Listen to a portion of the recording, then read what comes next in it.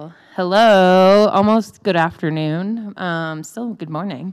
And I think there's folks online too, so hello to those folks. Thank you for coming to our forum this month. And you can see our topic is Facing Myths That Dehumanize the Other by Iris Keltz. And I would like to introduce Iris here.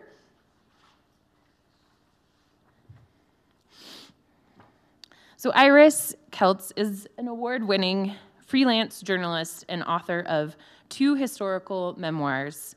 Her articles, essays, and op-eds have appeared in national, print, and electronic media. She has spoken in community centers, churches, synagogues, universities, book clubs, and more. Unexpected Bride in the Promised Land, Journeys in Palestine and Israel, this book right here, has won 4 awards, including first place for a memoir from the National Federation of Press Women. In 1967, Keltz married into a Palestinian family within weeks of her arrival in East Jerusalem, then governed by Jordan. Personal stories laden with historical information offer invaluable insights into the ongoing Israeli-Palestinian tragedy that has global repercussions. So let's warmly welcome Iris for being here today. Thank you so much. And we'll have a Q&A after, so thanks. Well, thank you for inviting me into your community for this very, very important conversation. What Tina didn't mention is my other book is called Scrapbook of a Taos Hippie, which documents the counterculture in northern New Mexico. I tell people I've written 2 books. One is We're All One Tribe, but We Love Each Other, and the other is We're All One Tribe, but We Hate Each Other. So I'm here to tell you why we're all one tribe, and we should all love each other, book. And thank you so much for inviting me here. It's wonderful. This topic never, ever leaves my mind and my heart, ever since I stumbled into it as a very young person. And I'm just going to start there, but I'd like to start with a song, but don't worry, I'm not going to sing. I'm going to recite it.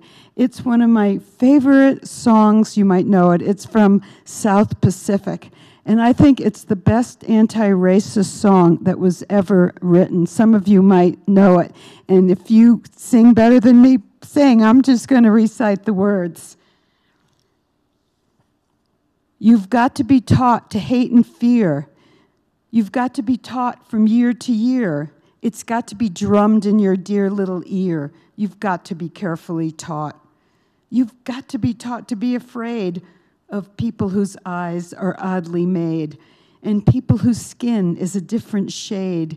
You've got to be carefully taught. You've got to be taught before it's too late, before you are 6 or 7 or 8, to hate all the people your relatives hate. You've got to be carefully taught. And that's from South Pacific. Some of you might know that song. Now, it's unlikely that I would have ended up in the 6-Day War, 1967, finding sanctuary with a Palestinian family in East Jerusalem. Now, the likelihood of that was just about 0. I was on my way to go live on a kibbutz. After all, I'm Jewish, and I figured, well, they'll take me in. So I entered Jerusalem, very innocent, not even knowing that Jerusalem was a divided city. Because when I first entered Jerusalem, it was divided between East Jerusalem, which was ruled by Jordan, and West Jerusalem, which was Israel. And in between East and West Jerusalem, oh, good, you have the maps up, that helps. Yeah, and the 4 maps, oh, good, was a swath of land they called no man's land, for good reason. If you went in there, you'd be shot at either side, and the only safe passage to get through no man's land was with a United Nations convoy that didn't run regularly, so I had to wait in East Jerusalem, Jordan, to go through with the convoy to make it safely over to West Jerusalem, Israel. A delay long enough which set my life on a totally different course, because waiting, that's when I met the Palestinian family who were living in East Jerusalem. But, you know, I think it's important to take a step back and consider how long Jerusalem has been occupied or lived in. And I couldn't even memorize this. I got this from a history book. It's amazing, all the conquerors that have been in Jerusalem.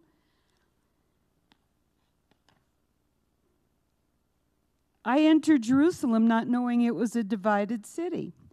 The Jews call it Yerushalayim. That's what it was called when I was growing up. And then I learned its other name from the Palestinians, which was El-Quds. El-Quds means the sacred, which is very similar to the Hebrew word kadosh, which means sacred. Because Arabic and Hebrew, there's so many similarities that I was able to learn Arabic more quickly because I did know some Hebrew. Jerusalem started as a Canaanite city-state in the Bronze Age 4,000 years ago. It has known a succession of conquerors and rulers, from Solomon, king of Judah, the Babylonians, the Macedonians, the Egyptians, the Seleucids, the Greeks, the Jewish Hasmoneans, the Romans, Byzantines, Persians, Umayyads, Abbasids, Fatimids, Ayyubids, Crusaders, Mamelukes, Ottoman Turks, British, Jordanians, and now the Israelis.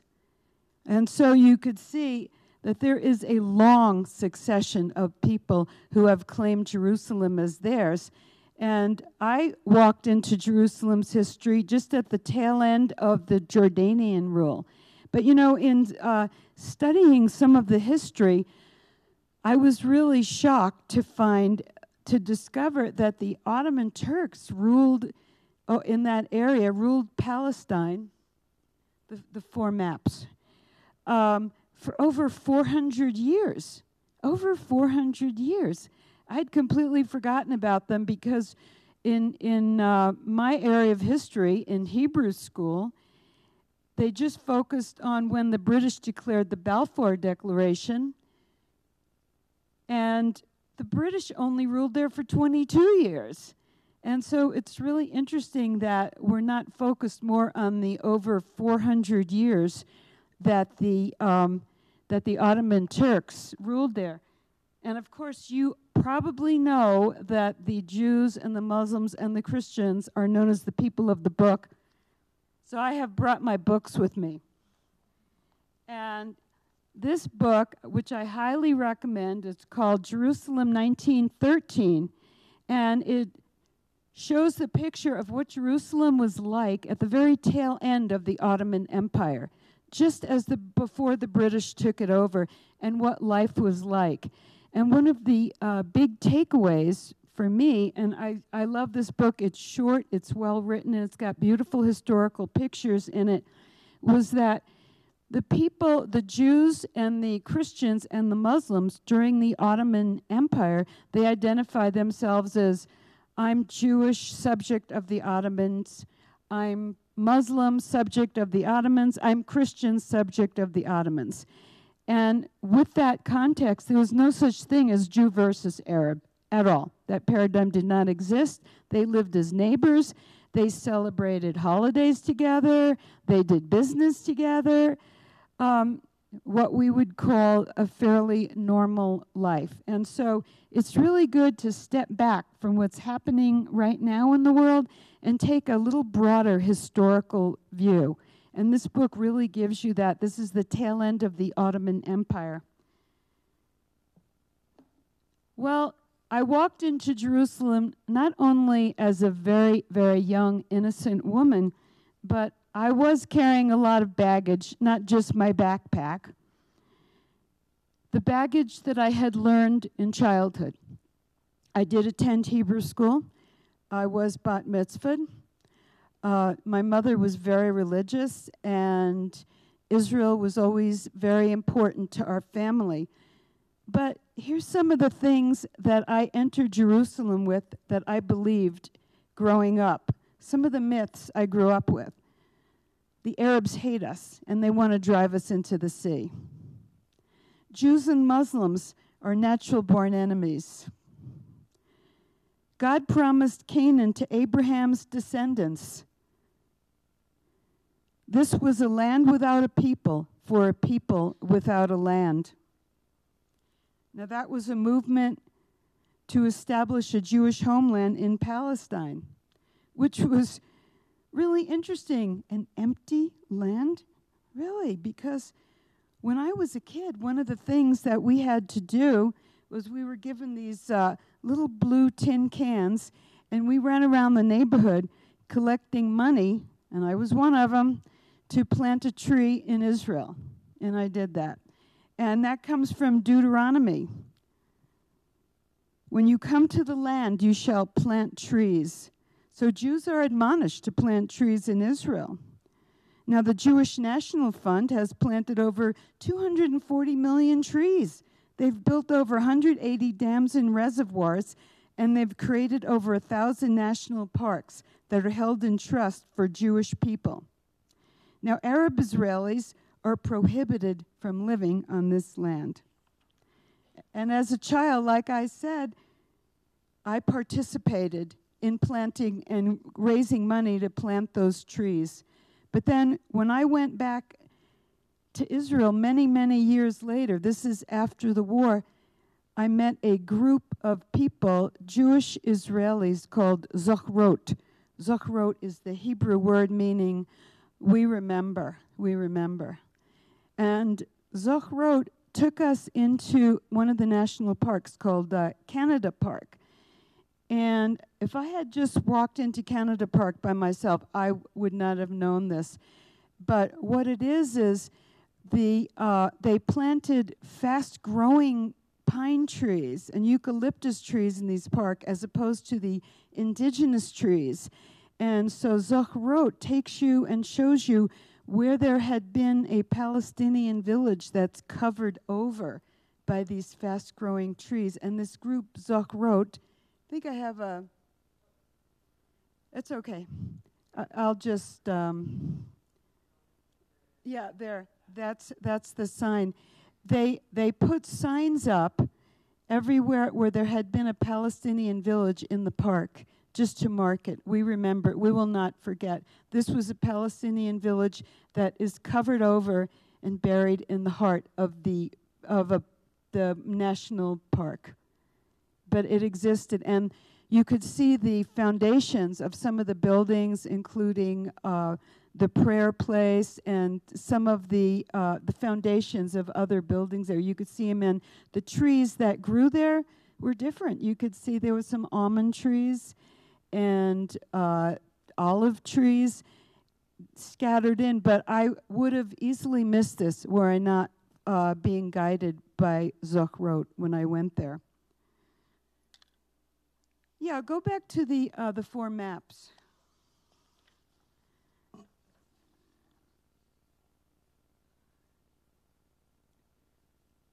Now, this is just a little bit of history. These 4 maps, whoever put them together, it's just a brilliant tool for learning history. The first map is what we call historic Palestine. And Palestine, it's even in the Bible. Jesus was from Palestine. And all of that green was historic Palestine. Then when the British took it over, it was called Mandate Palestine because it became their mandate. But when the Ottomans were there, it was just part of the Ottoman Empire. And the next picture is interesting. That's when the United Nations decided, the British created the Balfour Declaration, and Palestine was divided into these 4 sections.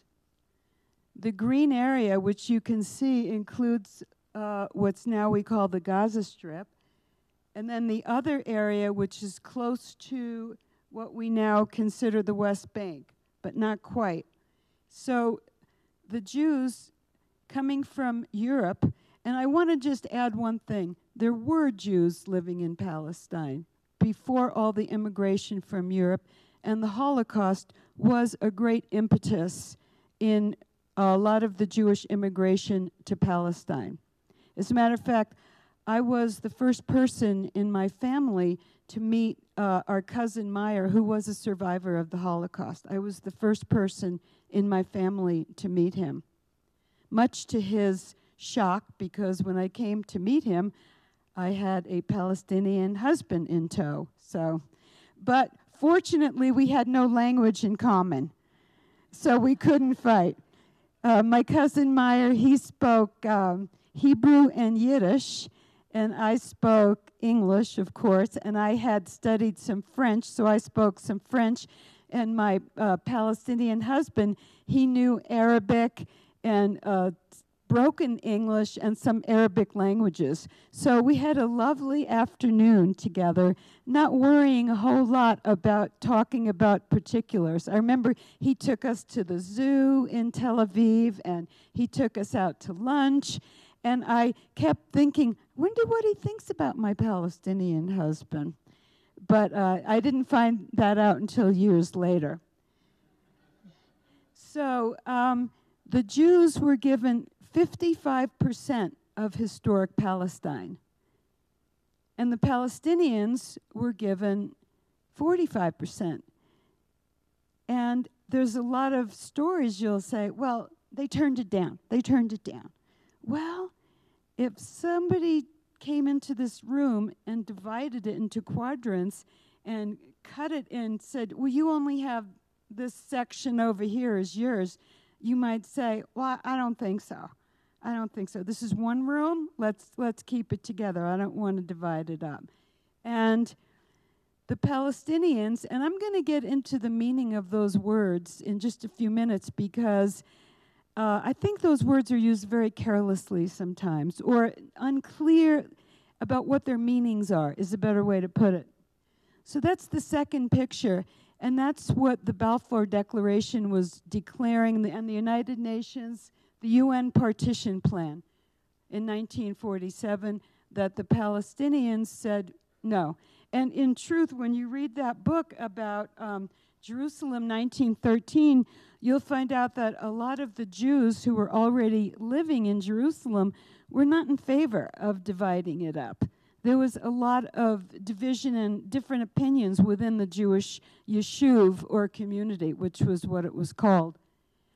And so when they said no, there was a war. And I'm not going to go into the particulars of who was stronger and who was the victims and who was the most powerful, but the upshot of that war was that Israel was created on 78%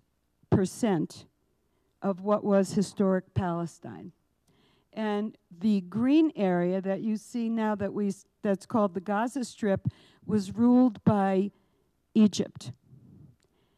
And the West Bank, because it's the West Bank of the Jordan River, was ruled by Jordan. And Jerusalem is like right on the edge of, it's not marked there, but it's kind of right in between. And it's called the Green Line. That boundary there, that was an international agreed upon boundary. That's the official map of Israel. And so sometimes people will say Israel proper, and that's what that means. Israel proper would be 78% of what was historic Palestine, because that was an agreed upon international boundary. And the Green Line was what separated the West Bank from Israel proper. Now, I walked in there, and honestly, I did not know all this history. They did not teach all this to me in Hebrew school. I'm going to go back and complain someday. But I walked in carrying all of these preconceived feelings about the Arabs. And my first day I was there was a youth hostel that was right on the border of the Green Line. and right on the edge of no man's land. And I could look over and see Israel, the electric lights twinkling in Israel from the youth hostel. I couldn't wait to get there.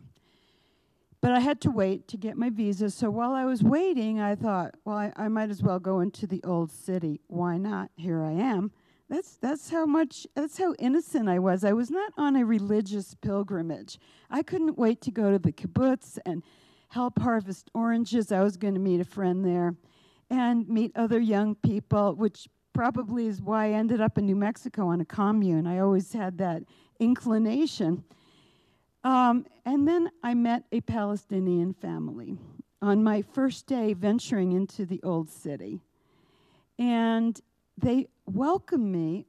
The welcome was amazing, so warm and wonderful.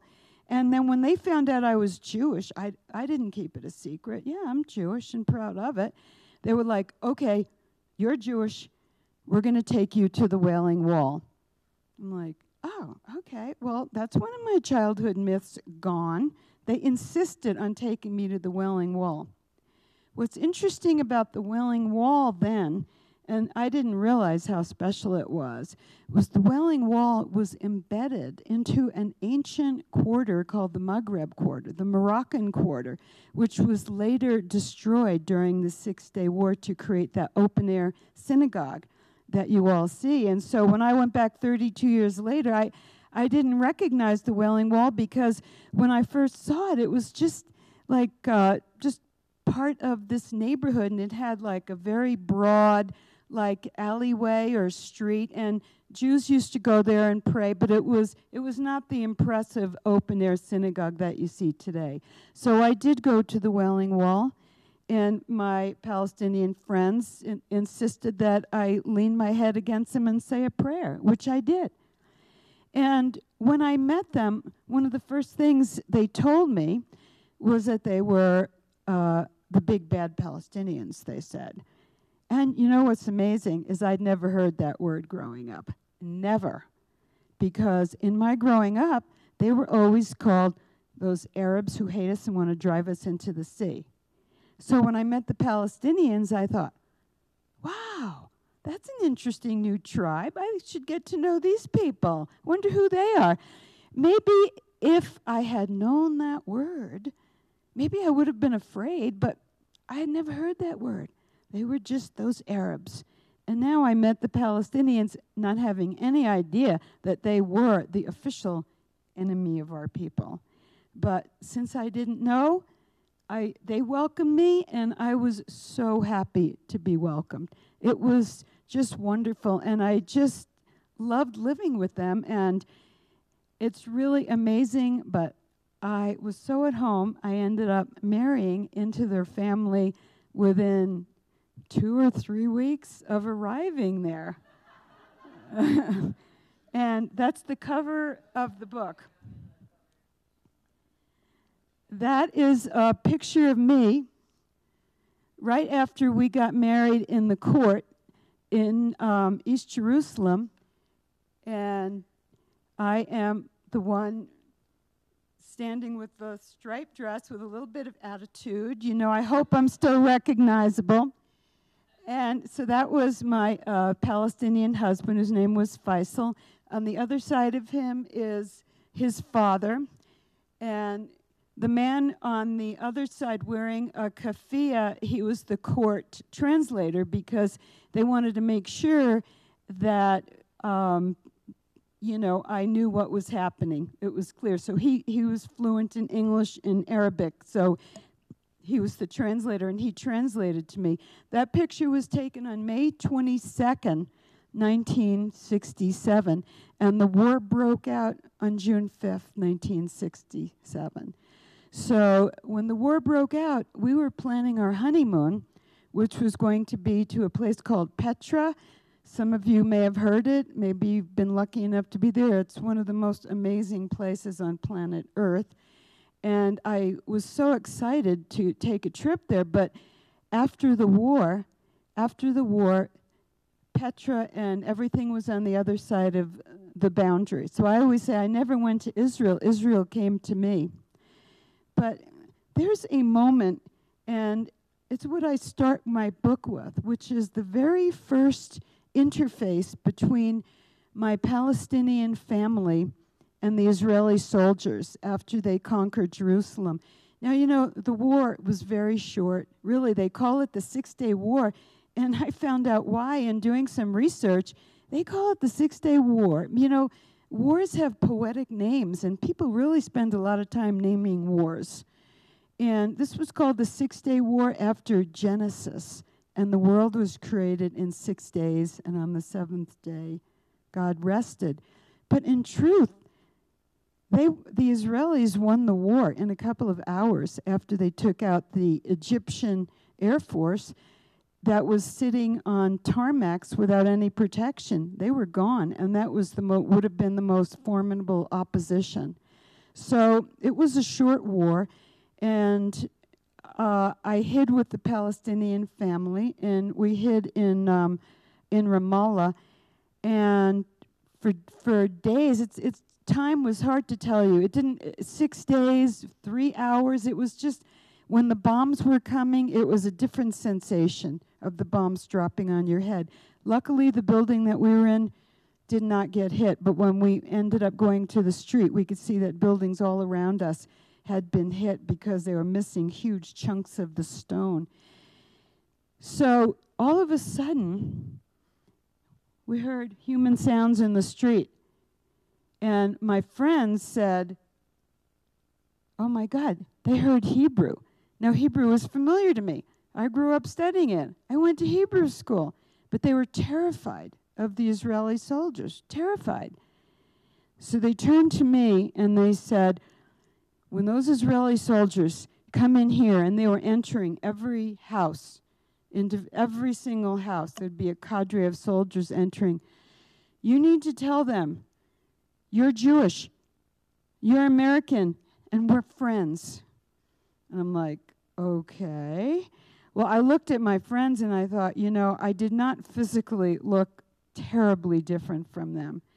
And the only way that I could really prove that, no, I'm Jewish, I'm from New York, was with my voice. Because as soon as I open my mouth, they're going to say, she's Jewish, she's from New York.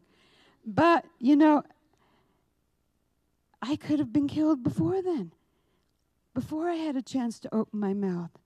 But they gave me the mission of my life, and which is why I'm here today. You tell them, you're Jewish, you're American, and we're friends. And I got that mission at a young age. And I will continue to carry that message for the rest of my life. And I know we're in a very dire, very difficult moment in the history of the world right now. And I will always carry that moment no matter how hopeless I feel inside. Now, I'm Jewish. I claim it, I own it, I grew up that way. But you know, Israel is a Jewish state. It claims to be a state for the Jews. And I think it's very important to try to think of what does that word Jewish mean? And I have spent since then trying to figure out what does the word Jewish mean. I've really ruminated on that thought. What does Jewish mean? Are you Jewish because your mother's Jewish? Are you Jewish because your father's Jewish? Are you Jewish because you converted? Was the rabbi kosher enough? Because some rabbis, if you were converted by that rabbi, they wouldn't even count it. Is it because you don't eat pork? Are you a self-proclaimed Jew? Now, Judaism is the oldest of the Abrahamic religions, and it started in the Bronze Age, like Jerusalem, about 4,000 years ago. And what was interesting is I was taught in Hebrew school that Abraham was the first Jew. And then I sat down with a Muslim one day, and he said, no, he wasn't the first Jew. I said, yes, he was. They told me that in Hebrew school. They said, no, he was the first monotheist, which is why he is also the patriarchs to Muslims. So really, at the very least, Muslims and Jews are cousins. So they call him Ibrahim, which was the name of Faisal's father. His name was Ibrahim, and if I had had a son, his name would have been Ibrahim. So Abraham is the common patriarch. You know, another really interesting thing I discovered, you know, you all know the story of how Abraham almost sacrificed his son. Everybody knows that story, right? Well, so I grew up with that story, and it's a rough story, a father almost sacrificing his son. That's a tough story. But what's interesting is the same story is in the Quran. Only the son that's almost sacrificed is the other son. It wasn't Isaac, it was his brother. Ishmael was the one who's almost sacrificed. So both Muslims and Jews claim lineage to the son who's almost sacrificed. Now that gave me some pause for thought. And then when you look at Jews come in all colors, shapes, sizes, and opinions. There are the Mizrahi Jews that come from North Africa. Mizrahi Jews, also known as the Arab Jews. And what's interesting is my mother's maiden name is Saif, which is an Arabic word, and it means sword. And someday I'm going to comb the mysteries of 23andMe to see if I have some Mizrahi blood in my lineage, because as far as I know, I'm from the lineage called Ashkenazi Jew, which is Central Europe and Ukraine. My father's side is Ukrainian, and my mother's side is Austria-Hungary. And then there's the Sephardic Jews from Spain, Sepharad in Hebrew, and their language was Ladino. The mother tongue of the Mizrahi Jews was Arabic, and the Sephardic Jews, Ladino.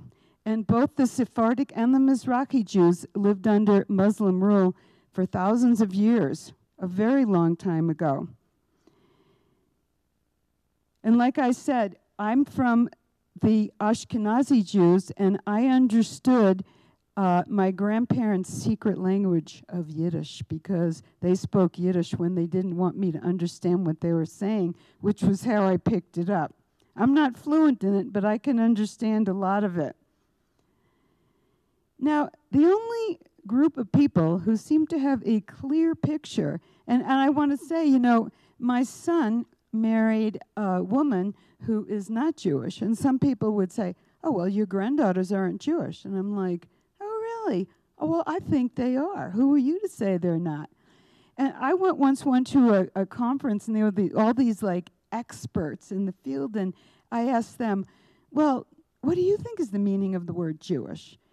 And they said, simply, if you self-identify as a Jew, well, you're a Jew. And I'm like, okay, well, that's simple enough. But then I did a little bit of research, because I am a child who grew up on Holocaust books, and like I said, I met someone in my family who was a Holocaust survivor when I went there. The only group who seems to have a very clear idea of how to define the word Jewish were the Nazis, and this is what they said. Jews belong to a distinct and inferior race. Intermarriages and sexual relations between Jews and Germans were banned. In the Nuremberg laws, a person with 3 or 4 Jewish grandparents is a Jew. A grandparent is Jewish if they belong to the Jewish religious community. So there were a lot of Jewish socialists who did not go to synagogue and stuff. They carried out their activism in a different way. Bernie Sanders, no names mentioned. So even that was unclear. What is a Jew? If you're a Jewish state, what is a Jew? And then I had to look up the word, well, what is an Arab? And that was also interesting. An Arab was a linguistic family. That's what it was. If your mother tongue was Arabic, you're an Arab. And that's why all the Jews that come from North Africa are Arab Jews. But in Israel, they're known as Mizrahi Jews, which means from the east, because in Israel, Arab tends to be a derogatory term. So they call them Mizrahi. Now, I have a friend, and this is really true. You can't make this up. His name is Micha, and his family emigrated from Central Europe to Palestine before the creation of Israel. So they moved there. My friend was born in Palestine, which makes him a Jewish Palestinian. Those are two words you don't often see together. Then Israel was created in 48. So then he became a Jewish Palestinian Israeli. Then he moved to the States, and he became a Jewish Palestinian Israeli American. And here's the punchline. Then he converted and became a Muslim. And then he became a Jewish Palestinian Israeli American Muslim, and he built a beautiful mosque in his backyard. Really, this is true, in Taos. You can't make this up. But it really helps me to explain what those words mean when I use my friend Micha as an example. And Micha, by the way, was one of the first Israeli soldiers in the Six-Day War. That's how we met, to conquer Jerusalem. We were both teachers in the same school in Taos, and we discovered that we were both in the Six-Day War. And what's interesting is, when I walked through the streets of the old city of Jerusalem, if I wore more traditional clothes, the Israeli soldiers, I was invisible. I was invisible. But if I dressed in like modern clothes, I took out my old jeans and T-shirts, shalom, shalom, they recognized me. This is the same person, just the clothes changed if I was invisible or if I was recognized and greeted. Now, I just really want to make it clear. Judaism is thousands and thousands of years old. It was the original of the Abrahamic religions. I hold fast to my Judaism. I love celebrating Shabbat on Friday night and breaking bread with friends. Zionism is not Judaism. Zionism is a little over 100 years old. Judaism is thousands of years old. They are not the same thing. And I've worked hard to divorce them. But they're conflated all the time. And the definition of Zionism is it's a European political ideology that sought to create a Jewish homeland in Palestine. And even within that, saying that, there are different kinds of Zionists. Some were cultural Zionists, which meant they didn't feel the need for a nation state. They wanted a sanctuary where Jewish culture could flower and happen, but they didn't need it to be a nation state.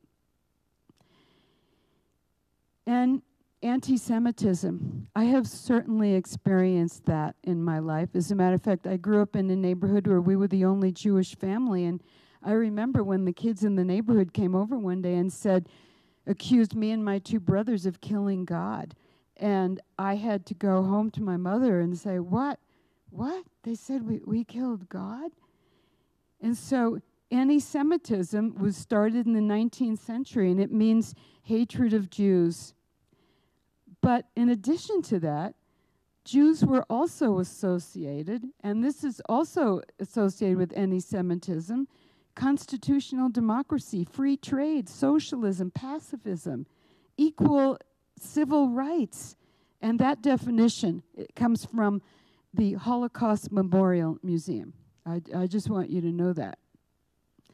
And there's a new definition floating now called the IRA, International Holocaust Remembrance Alliance, and it started in 2016. It's known as IRA. And it conflates criticism of Israel with anti-Semitism. Now, those of us who are my age, we know that you can be critical of your country and not hate your country. I was at the barricades working to stop the Vietnam War. Didn't mean I'm anti-American or hate my country. As a matter of fact, I think if you love Israel, you would be critical of the actions of that government now. Friends don't let friends drive drunk. And they're a little bit out of control, in my opinion. And I've been going to, again, I'm getting a little old for being at the barricades. I've been at the barricades for a long time. Getting a little old, ready to pass the torch, but I'm still there. And one of the rally cries has really seemed to caught the ear of the whole world. From the river to the sea, Palestine will be free. And a lot of Jews say it's erasing Israel. But to Palestinians, it's not erasing Israel at all. It means freedom and equality for all the people who live between the river and the sea. We'll all be free. Israel and all the Jews who live there won't be free until everybody is free. And the one thing about Israel that is so beautiful is that Israel is a multicultural, multi-religious country. That's what it is. It doesn't have to try to get that way. It is a multicultural country. And when I was there, right after the Six-Day War, the borders were open. And I did cross through no man's land without the United Nations accompanying me. It was just an open border. And one of the things is I walked through there, and my Palestinian husband, his grandfather's house had been in that swath of land that had been left vacant for 19 years. Israel was 19 years at the time. It was just a baby.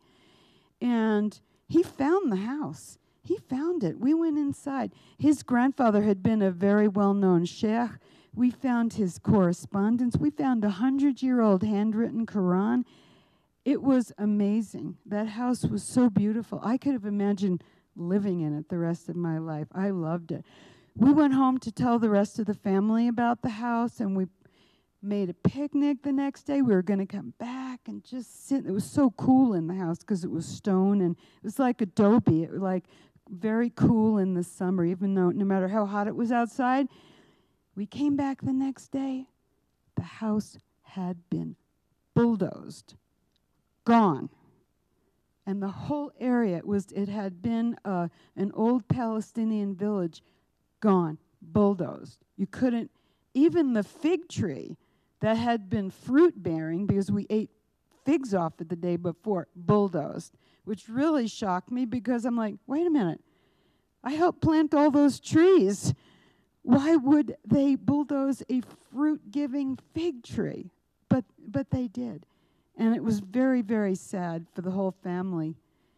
The other thing I have to say is after the war, one of the things I heard very common in the Palestinian community where I lived is, we're home, we're home. They had been separated. That map, it's okay, from family, because they had been in Jordan, and they couldn't cross the border to get into Israel proper, so they couldn't see family.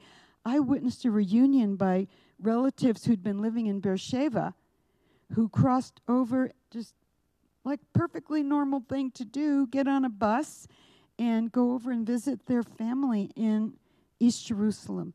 For the first time in 19 years, it was such a heartfelt reunion. They just sat on the stone floor of the outside patio drinking tea and hugging and talking Arabic. I had no idea what they were saying, but they were so happy to be together. That was clear. And one thing I can say is, in 1967, Israel lost an opportunity. In 1948, they committed the creation of the independent state of Israel, which my family celebrated, created a Nakba for the Palestinians. 750 people into forced expulsion, over 500 Palestinian villages destroyed. Like I said, some hidden in the national forest, buried there. But after the Six-Day War, the Palestinians, I do believe this, and I could say I was living in the heart of the Palestinian community. They said, we're home. And I think it was such a lost opportunity. If Israel had the foresight and the ability to claim the West Bank and Gaza and say, you are now citizens of Israel, and we're going to treat you equally before the law, no one would have had to die. We would not be facing and looking at the genocide and the horrible things that we are now. But they would have had to give them citizenship. Aye, and why didn't they? Why couldn't they? Because they had the demographic fear.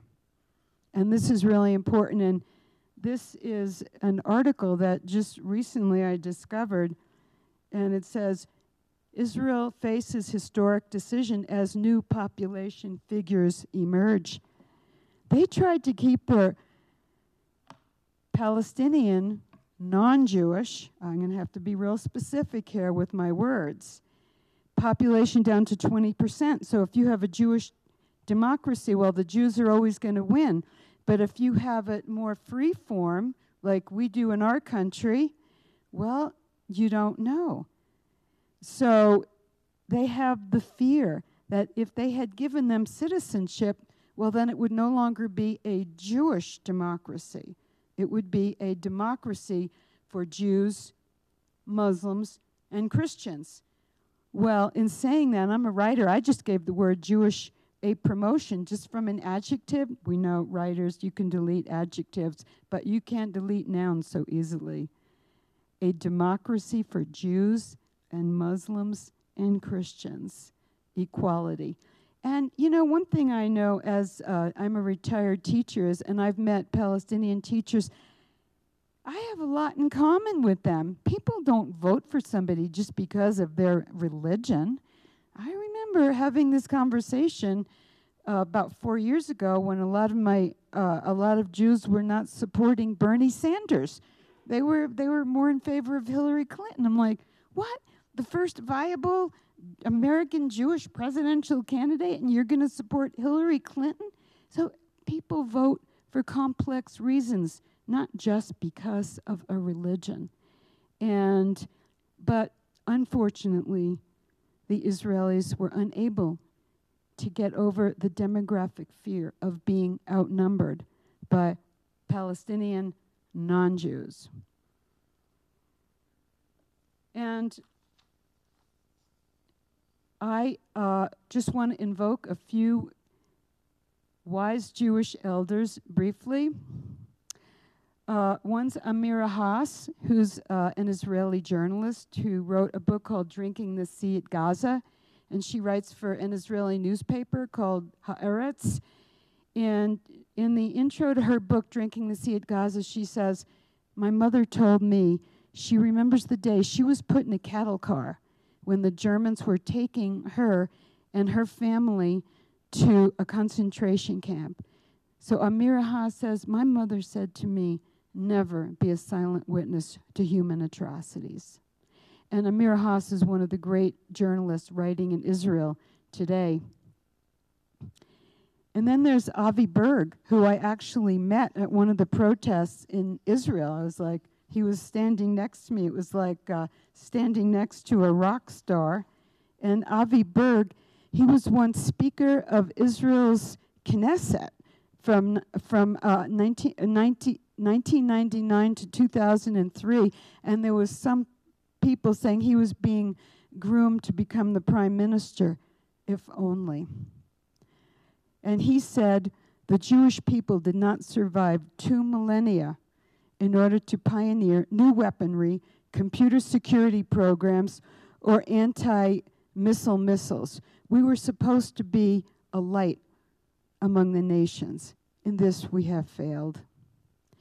And then one more person I want to invoke, whose name I'm sure you know and you revere greatly. That's our friend Albert Einstein. Albert Einstein rejected Judaism and nationalism, but he understood the need for a sanctuary in Palestine. He believed in Hebrew University, which was founded in 1918, that it would be devoted to the pursuit of Jewish values of justice and human dignity.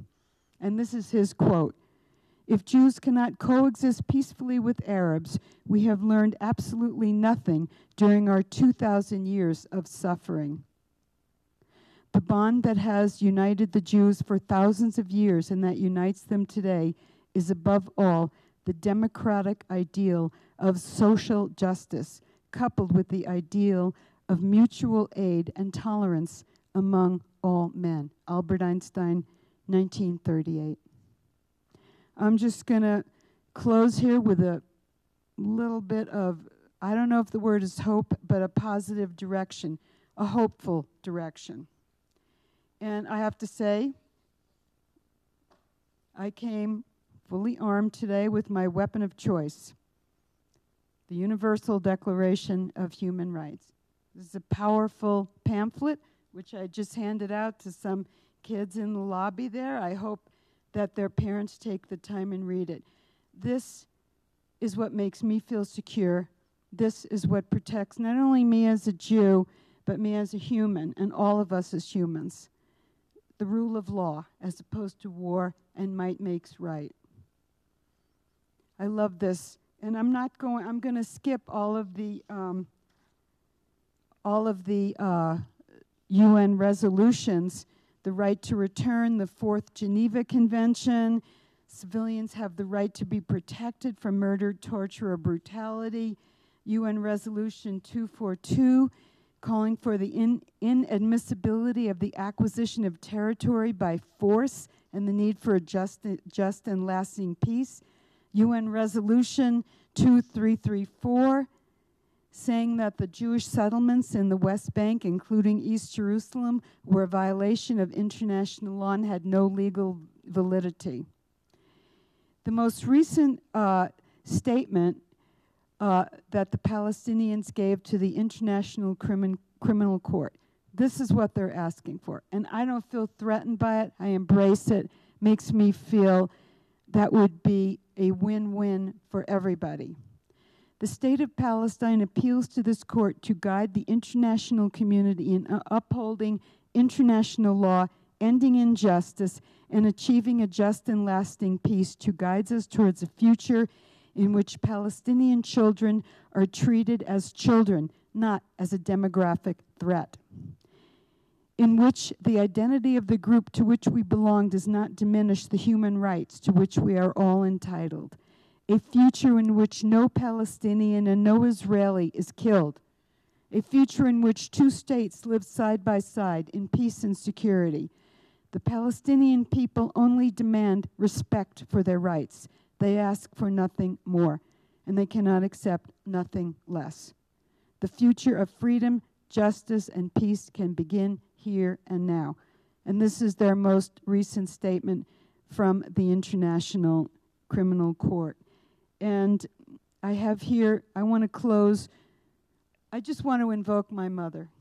My mother, God bless her, she just passed this year at 108 years old. My mother had the grace to welcome a Palestinian son-in-law into the family, much to her shock and at first horror. But she did. And she grew to love him, not only to love him, but his entire family. She became known as Mama Janet. I don't think there are too many Palestinians who have a Jewish Mama Janet in their family. And one day she turned to me, I think it was around the time of her 100th birthday, because she grew to love them. They were family. And she said, I don't understand why we just can't share the place. Share the place. And I said, Mom, you've become a radical.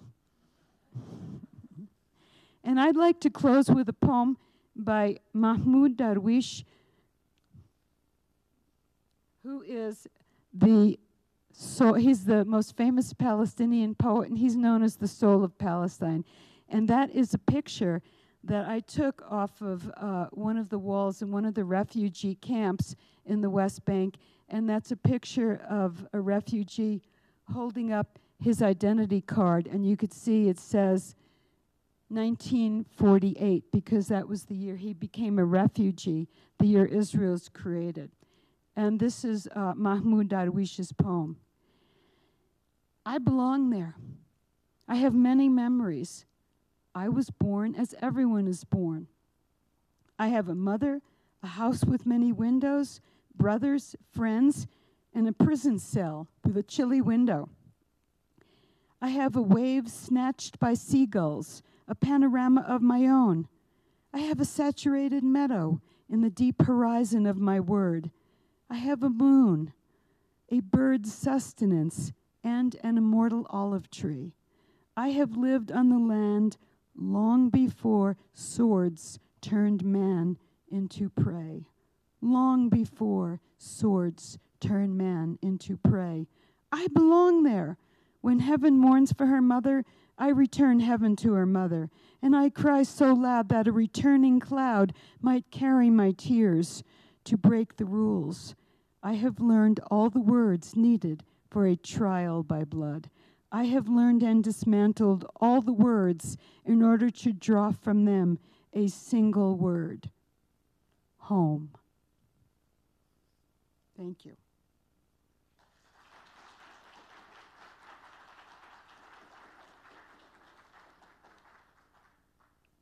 So if there's any comments or questions or anything, we have, I think we have a few minutes left. Is that correct? Okay. Okay.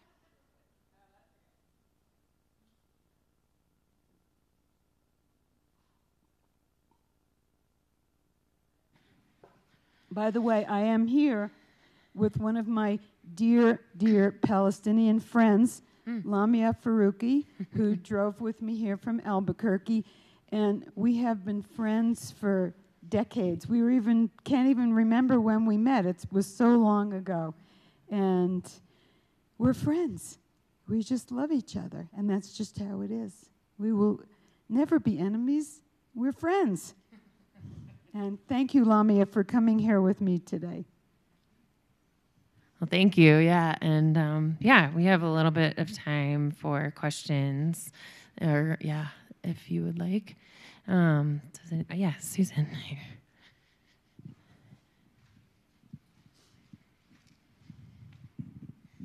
Thank you so much. That was just very enlightening. I'm also from New York. I love your accent.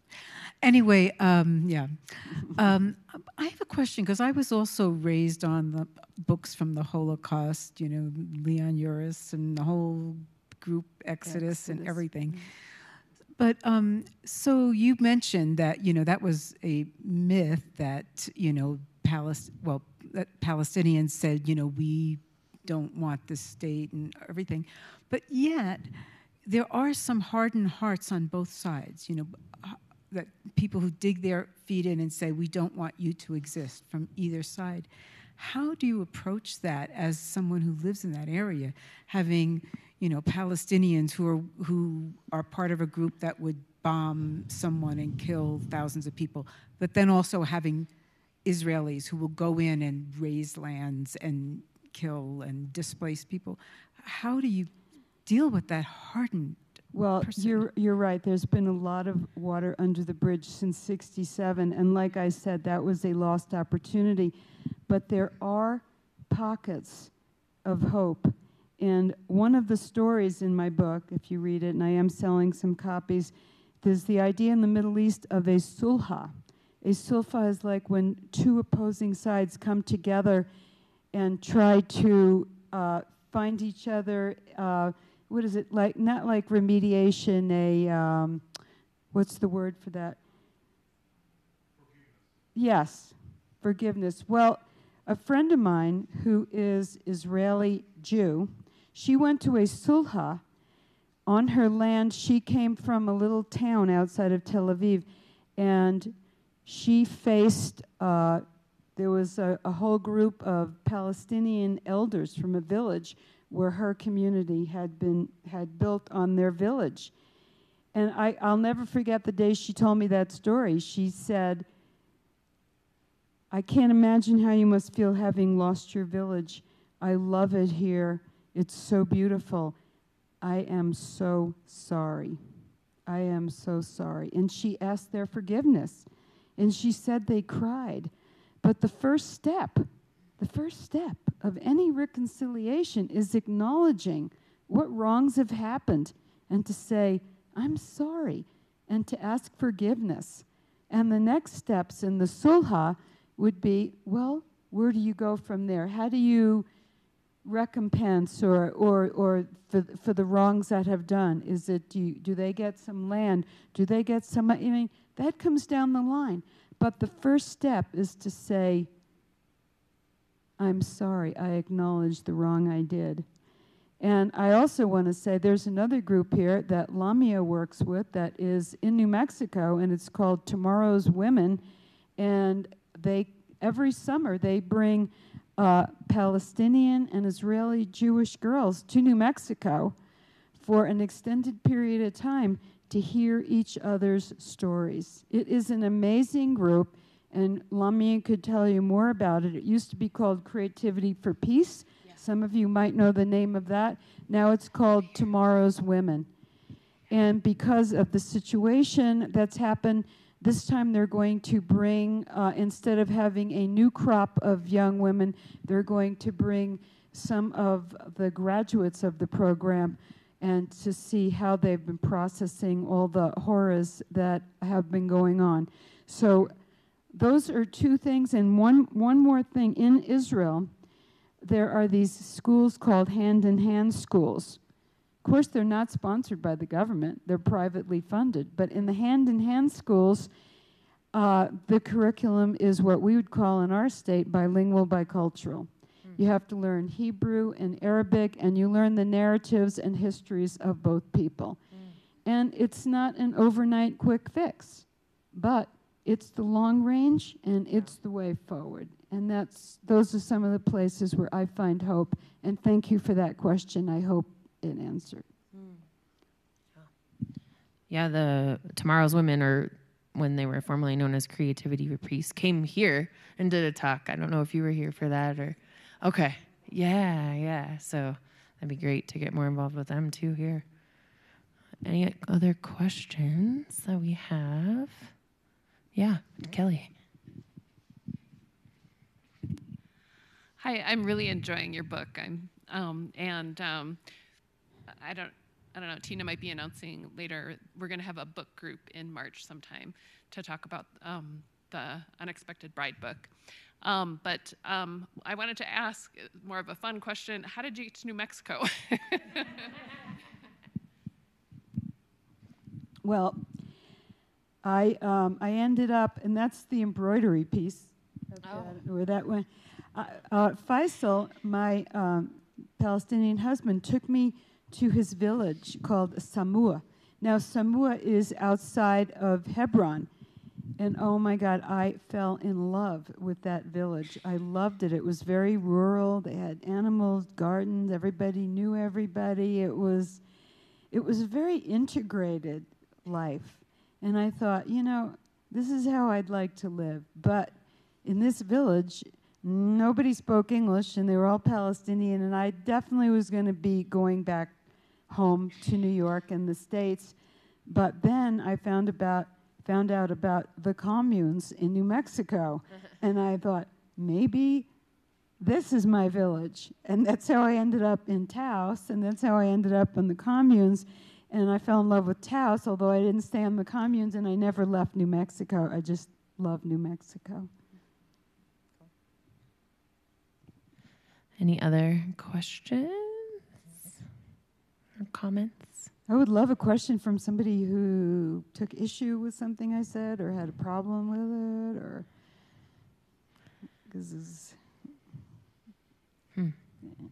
okay. Oh, Tyler. What I find myself wondering nowadays, and particularly looking at those maps and thinking about 1940s, 50s, 60s, is if the international community, quote unquote, gives a bunch of Jewish people land in Palestine, and they're coming in as highly, highly traumatized people from centuries of brutality, especially in the 1940s, was there some sort of obligation that everybody had to try to make sure that people who've been very traumatized and who are very on guard about being harmed again would somehow prosper with their neighbors in that very challenging situation? You know, hindsight's 20/20, so we can look back at that now. But I guess I'm just wondering if you've given that some thought. Yeah. Well, I told you that I was the first one in my family to meet a Holocaust survivor in my family, Cousin Meyer. And what's interesting is my aunt and my mother's sister and my grandmother and my mother had been sending him money since he arrived in Israel, helping to support him, which really shocked me because I would have thought Israel really took good care of Holocaust survivors, which was not the case. Not all the Holocaust survivors were well taken care of. And you know, you're right. The Holocaust survivors, in my opinion, they deserve to go anywhere in the world they wanted to and should have been given the wherewithal to get there and to start a new life. And in truth, if most of them really wanted to come to this country, to the United States, but they should have been given the choice. And within Palestine, Israel, which is what I call it, they could have been given the wherewithal to move there and live there and been supported without creating a national entity, which, in my opinion, is been very problematic and not necessarily a Jewish sanctuary. They could have created the Jewish sanctuary. And there were wise Jewish elders like Judah Magnus, who was one of the founders of Hebrew University, who wanted Israel to be created as a binational state for all the people from the get-go. You cannot move to a place that already has an indigenous population there and just not want to live as neighbors, but you want to supplant them. There's a difference in intention of moving to Palestine and wanting to live as neighbors with the people who live there, or wanting to supplant them and get rid of them and take over the place. There's a big difference, and it would have been wonderful had they really had the intention of creating a Jewish sanctuary in Palestine. And yes, the Holocaust survivors should have given a choice and the funds to go anywhere they wanted. And you know, there's a rabbi, Rabbi Michael Lerner, he said the Jews left the ovens of Auschwitz and jumped onto the backs of the Palestinians. Yes, they were traumatized. Yes, they were. And I, too, grew up reading the book Exodus, by the way. I even changed my name for a time to Karen Trotsky. That's my alter ego name, in honor of one of the characters in that book who survived the Holocaust only to be killed on a kibbutz.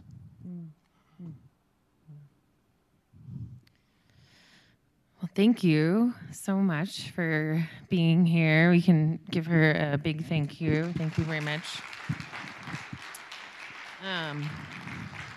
So I'll be in the back if anybody wants books or Yes. signing books. Yeah, so she'll be selling books and signing books. So, and just thank you for sharing your stories. And as we know, stories are very important to share with each other. And as you're doing with Tomorrow's Women, is that what it's called now? Okay, Tomorrow's Women, yeah. And just how that can transform relationships and build bridges, right?